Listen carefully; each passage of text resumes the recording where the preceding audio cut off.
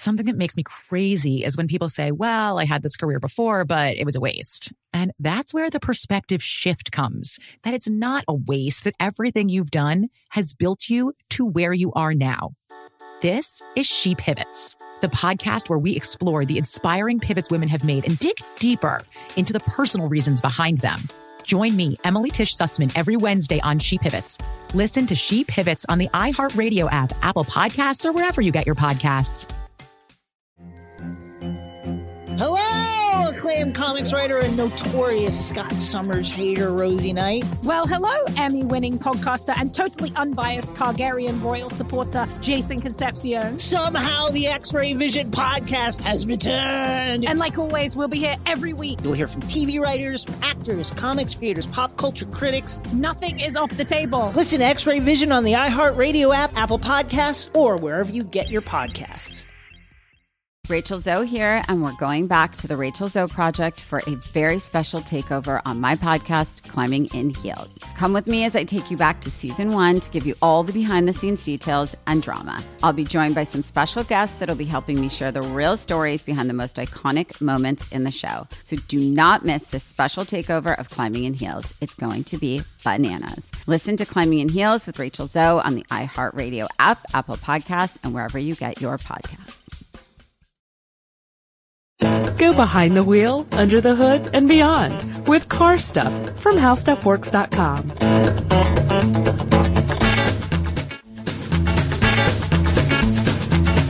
Hey everybody, welcome back to Car Stuff. I'm Scott Benjamin. And I am Ben Boland, but hey, you guys probably know us by now, right? Probably. Well, I hope so. I would guess so. I think we've got like 200 episodes or something like that now. We've been packing them in. Or past that now at this point, aren't we?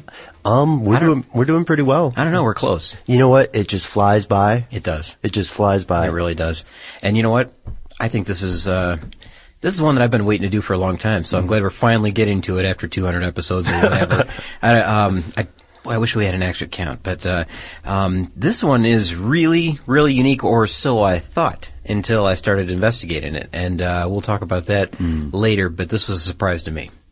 I had seen one of these, or I thought I saw one of these in Michigan when I lived there. In real life? In real life. But now that I look at some of the data, maybe it was something else. Maybe it was I know, I might have been fooled. Okay. I might have been fooled. You have to get up pretty early so before we're going to talk about another unique vehicle, because we had one last episode. We talked about, what was that? We talked about Vintage Mobile Vintage Cinema. Mobile Cinema, that's right. Now we're going to talk about the AQC Jetway 707. Or, as I like to call it, the Godzilla of station wagons. Yeah, that's right. So, quick, everybody get on the Googler and search AQC Jetway 707, and you'll get a photo of this thing, because you won't believe it when you see it, unless you're familiar with these vehicles already. You will think it's Photoshop. This comes from 1968 to 1970. That's when these things were built, and it's based on an Oldsmobile Toronado. And Toronado, which came out in the 60s, 1966, was made all the way through 1992. If you recall, it was designed by Bill Mitchell of GM Design. We talked about Bill Mitchell many times in this multiple podcast. There were 4 generations of Toronado, but this AQC Jetway version, the 707, only built for 2 years. And they're still not completely sure how many were built. It's somewhere between 50 and 150. Isn't that something? I mean, that's just a heck of a margin. Well, here's the thing about this. And if you read carefully, now AQC stands for American Quality Coach Company, okay? Usually a coach company is something that makes specialty vehicles. Sure. Hearses, limos, ambulances, things like that. Bigger vehicles, some of the vans that they use for medical emergencies, things like that. Okay? Or custom coaches for Bugatti or, whoever. Yeah. Right? Okay. So the production numbers, unless careful records are kept of a company that's long gone, these just kind of get thrown away and, put in file cabinets that are then taken away to the junkyard or whatever. Yeah. Because they're handmade. They're individually made cars. There's a kind of a weird story that goes along with this. Do you want to get into it, or do you want to start, or? I want you to start it. Okay. All right. So Here's the scoop. All right, there's a couple of guys named Cotner and Bevington. All right, and Cotner and Bevington was a company in 1964, somewhere around there, that was actually purchased by Divco Wayne Corporation, which was the parent company of Miller Meteor. Now, do you know who Miller Meteor is? No. You don't? Okay, Miller Meteor were the, I bet you do. You're just holding back. You're sandbagging, because I can tell. They were the company that made those really cool Cadillac Hearse vehicles. And, I mean, the really cool looking one. That's my opinion, I guess, but, Yeah. Look up Miller Meteor hearses and you'll see what I'm talking about. No, I'm kidding. I know who you're talking about. Giant, awesome hearses. I know you do. But, speaking of hearses, Cotner and Bevington, were known for building some of these more customized vehicles, right? That's true. Yeah, they built hearses and they built, specialty vehicles and, you know, what we call service vehicles, I guess. Yeah. So they're purchased by Divco Wayne, which is the parent company of Miller Meteor. And, now the funny thing about it is, Cotner Bevington built on Oldsmobile chassis, right? Mm-hmm. They built on these Oldsmobile 98 chassis, which were popular at the time, right? This is before the Toronado was around. And they only built on those chassis. That's true. And now, remember, from Miller Meteor, they built on Cadillac. And they had this kind of prestige thing, you know, where they said, well, we're going to build on these high-end chassis and, you know, we're going to be the Cadillac of hearses, really. Yeah. Which is a weird aim. Yeah, that's right. But, well, that's what they were. They were very, very prestigious, right? Mm-hmm. So they kind of looked down their nose a little bit at Cotner Bevington, who built on Oldsmobile chassis, right? Yeah, like, who are these rookies? Yeah, these cut-rate chassis hearse builders, right? Which, not true, really. These are still excellent vehicles, right? But when Oldsmobile first introduced the Toronado in '66, Cotner and Bevington decided that this was the vehicle for them to build their next vehicle on. They wanted to build their next hearse, their next limousine, their next ambulance, whatever. They wanted to build on the Toronado chassis because it had this really unique feature to it. It's not really unique, I shouldn't say, but it was front-wheel drive. Yeah. It's a V8 front-wheel drive vehicle, and that was unique. It wasn't the first by any means. It wasn't the first. It had been happening, you know, in the 1930s. I think Audi in Europe had done it. Yes. Auburn Cord, is that right, had done it? Or Cord, at least, had done it in the 30s. It had just gone away for a while. It was difficult to make it work. And, from an engineering standpoint. Exactly. And Toronado seemed to somehow get it. It got it right. And, that led to a lot of innovative things. Like, I mean, it gave them a lot more space inside, so they didn't have the transmission hump in the middle of the vehicle. Yeah, most definitely. And so it helped out in the design of a hearse, as you can imagine, because, you know, there's a lot more room inside. And, it seemed like a good platform to build on. So, here's the thing. Cotner Bevington go to Miller Meteorite and they say, we need funding.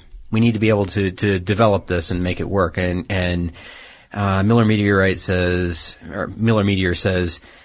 sorry, we're not going to fund that project for you. And they said, well, this is a perfect opportunity for us. And they said, no, we want to keep our prestigious line of Cadillac vehicles going, which they did. Yeah. But we're not going to fund an Oldsmobile project for you. And because the implied thing there is we're worried that if there's an Oldsmobile-based hearse line, that it is probably going to cost less, and people are going to gravitate toward that instead. And the thing is, now, this is tough to picture right now, but if you look at a Toronado from 1966, it's cool looking. Yeah. It is, but I guess it was quite a sensational vehicle at the time. I mean, it really made headlines. It got the Motor Trend Car of the Year that year. It was taking away awards left and right, styling awards and design awards, and it really was a pretty big hit at the time. A lot of people really appreciated the look and the styling and, you know, just the engineering aspect of the Toronado and the front wheel drive, and it was something really unique. So, you know, going back in time and understanding where the Toronado was in pop culture, I guess, is that it was a popular vehicle, it was affordable, and, you know, serious competition for this Cadillac hearse if they made something that was as nice out of an Oldsmobile as this more expensive Cadillac, right? Yes. So we laying the groundwork, okay? We are laying the groundwork, and now we need to talk about what they actually did. Okay. What they produced. They had to strike out on their own. They had to strike out on their own, my friend, in typical entrepreneurial fashion. They thumbed their nose at their companion companies and said, you know what? We're just going to do this. And that is how they began to build the AQC Jetway, weighing in at, if you want some stats, 28 feet long. Whoa. I know, right? 8 doors. 12 to 15 people can sit in it. 12 to 15. Did you hear that? Unbelievable. It has 6 wheels, and it has, which makes sense to have to carry the weight. And the way that the ceiling lifts, after, I guess, the part, let's see, from the first 2 doors forward, it looks like it's just a very long but normal car. And then you go back and it seriously looks like someone was messing with Photoshop. It does. Because there's 2 other doors after those first 2. Yes, you have 4 on each side. You have 4 on each side. There's 4 bench seats in this thing, plus an enormous area for luggage and things like that. So there's a if you remember the service vehicles that we talked about a long time ago, the ones that were combination vehicles when they were a hearse ambulance. Yeah. Remember the door that would open on those? Kind of open up and out. That's the same type of door that they have in the back of this for loading all the luggage and everything into, because that was one of the main intents of this vehicle, is to be an airport transport. Yes, an airport limo. Yeah, an airport limo. So it had to have lots of space for luggage. I mean, luggage, imagine 15 people and all of their luggage in the 1960s, 1970s. I picture a lot of hat boxes, frankly. I think you're right. I mean, because luggage was not small. No. I mean, it's big, heavy, the American Tourister luggage, that the gorilla was throwing around the cages, and, the big, heavy duty type stuff. And if they accounted for 15 people carrying luggage to the airport, just imagine how big this vehicle is. Even if that's just two bags per person, that's still 30 bags. I mean, just the weight alone. I know. That's why it has 6 wheels. It has this really unique rear axle, or axles, I guess, because it's not like a dually truck would be, where it's a side by side wheel. This is a wheel in front of a wheel, so you can see 3 on each side. Really unique looking vehicle. It's really cool. And if you get a chance to look through photos, you'll see a bunch of them in different stages. You see the original promotional type photos. You'll see some, from places that purchase these, for service, whether it was, maybe an airport hotel that wanted to get, people back and forth conveniently, or if it was, someplace that was nearby that was just, kind of an entrepreneur and wanted to put their name on this giant vehicle, as a billboard. There's some publicity in this, you have to admit. Exactly, but now these are in the hands of private owners, and you see what some of these people are doing with them. They're really cool. They're bringing them back up. Yeah, there are. And there's some junkyard examples as well that you can see of the AQC 707.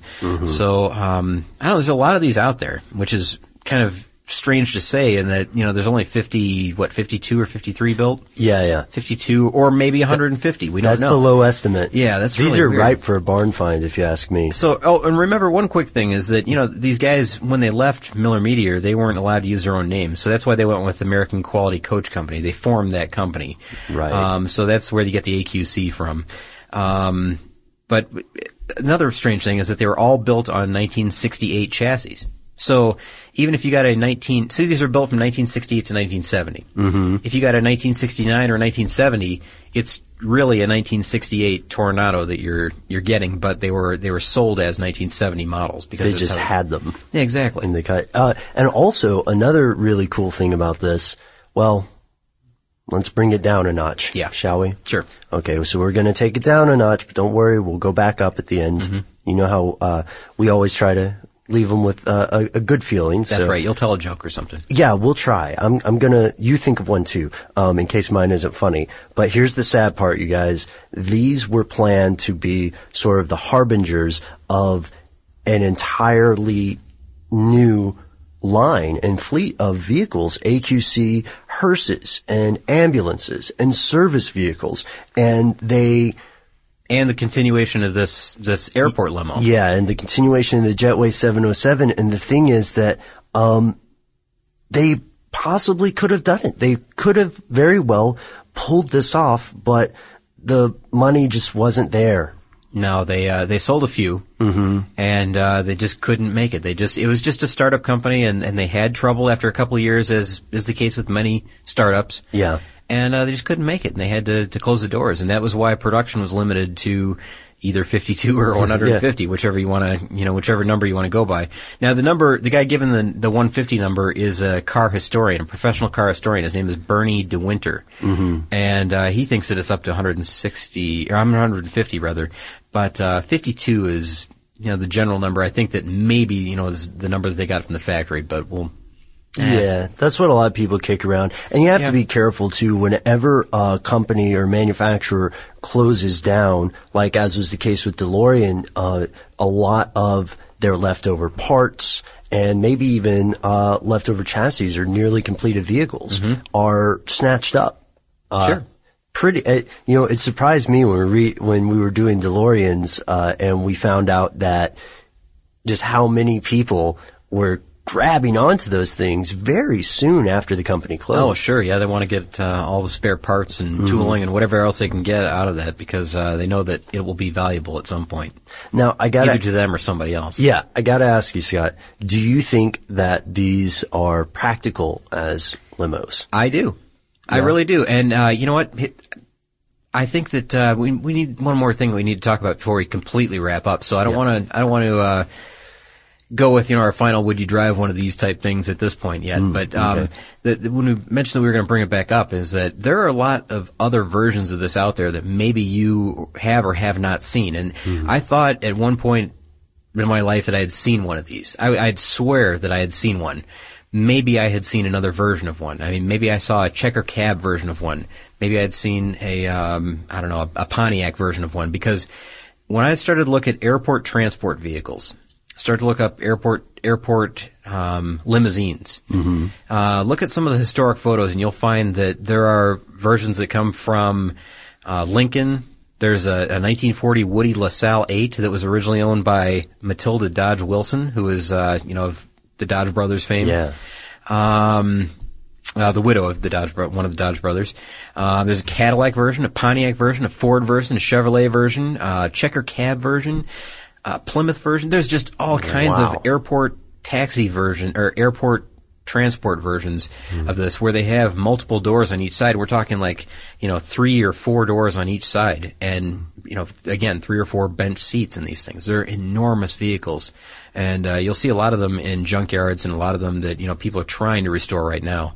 And some that have been restored that people are renting as kind of like, the party vehicles that you can take from bar to bar on a Friday party night. Bus stuff. Exactly. Yeah. So there's a lot of, enthusiasts out there for this type of vehicle. And, if you've seen one, let us know. You maybe snap a quick photo and send it in to us. Oh, We'd love please. To see it. Yeah. And also, I think we've brought up a little bit. We're giving some people some hope because I'm sure somewhere out there in the wild world of the internet, there's somebody wondering how they're going to get 14 other people and all their luggage. Now, you asked me if I think they're practical. Yeah. And I didn't mean to cut you off. No. I felt we should tell them that there's a lot of them out there. I do think they're practical. Yeah, I think, it's a 15-passenger vehicle, and if you have a business that's close to the airport and you continually run people in, let's say, a big cargo van, what's the difference? Really? I mean, you're talking about a big vehicle. Sure, you get the long wheelbase to deal with for a driver. That's probably difficult to get around some of the more narrow streets. 185 inches, I think? Yeah, that's right. Yeah.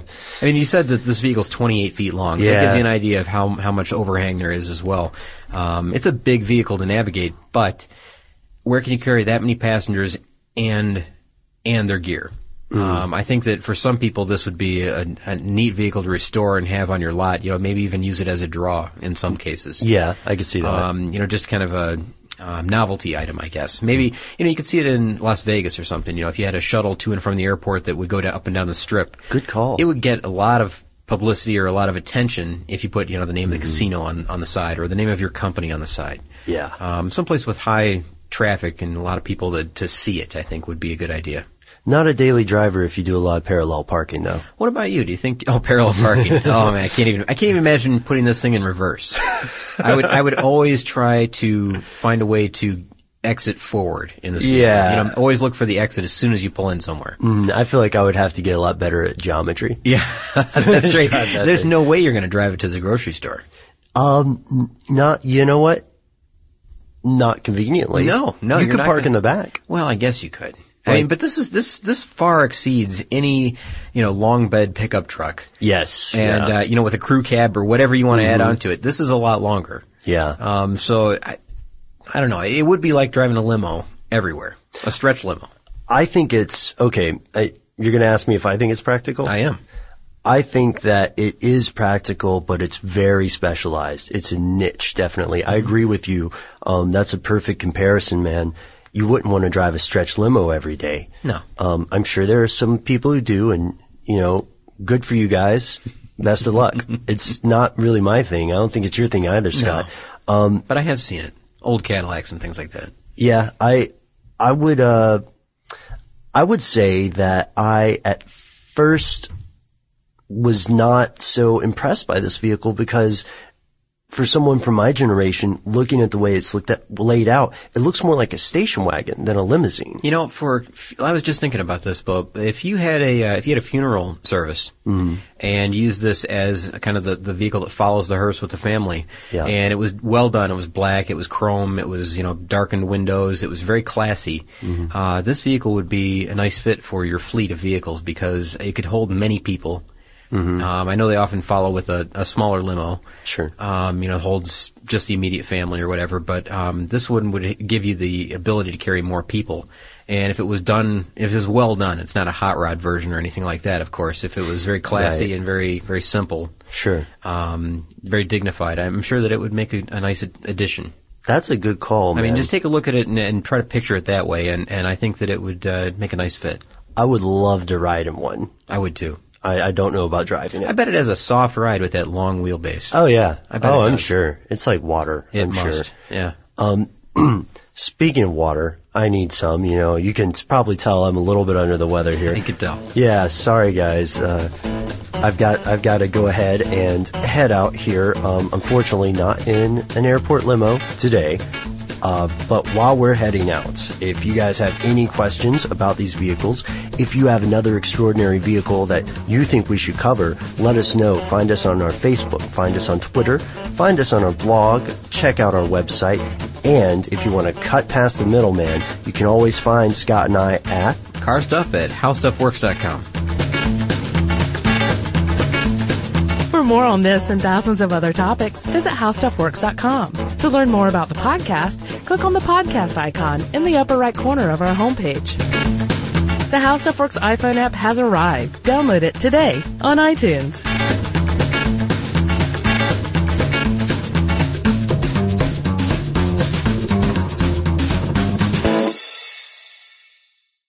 Something that makes me crazy is when people say, well, I had this career before, but it was a waste. And that's where the perspective shift comes, that it's not a waste, that everything you've done has built you to where you are now. This is She Pivots, the podcast where we explore the inspiring pivots women have made and dig deeper into the personal reasons behind them. Join me, Emily Tish Sussman, every Wednesday on She Pivots. Listen to She Pivots on the iHeartRadio app, Apple Podcasts, or wherever you get your podcasts. Hello, acclaimed comics writer and notorious Scott Summers hater, Rosie Knight. Well, hello, Emmy-winning podcaster and totally unbiased Targaryen royal supporter, Jason Concepcion. Somehow the X-Ray Vision podcast has returned. And like always, we'll be here every week. You'll hear from TV writers, actors, comics creators, pop culture critics. Nothing is off the table. Listen to X-Ray Vision on the iHeartRadio app, Apple Podcasts, or wherever you get your podcasts. Rachel Zoe here, and we're going back to the Rachel Zoe Project for a very special takeover on my podcast, Climbing in Heels. Come with me as I take you back to season 1 to give you all the behind-the-scenes details and drama. I'll be joined by some special guests that'll be helping me share the real stories behind the most iconic moments in the show. So do not miss this special takeover of Climbing in Heels. It's going to be bananas. Listen to Climbing in Heels with Rachel Zoe on the iHeartRadio app, Apple Podcasts, and wherever you get your podcasts.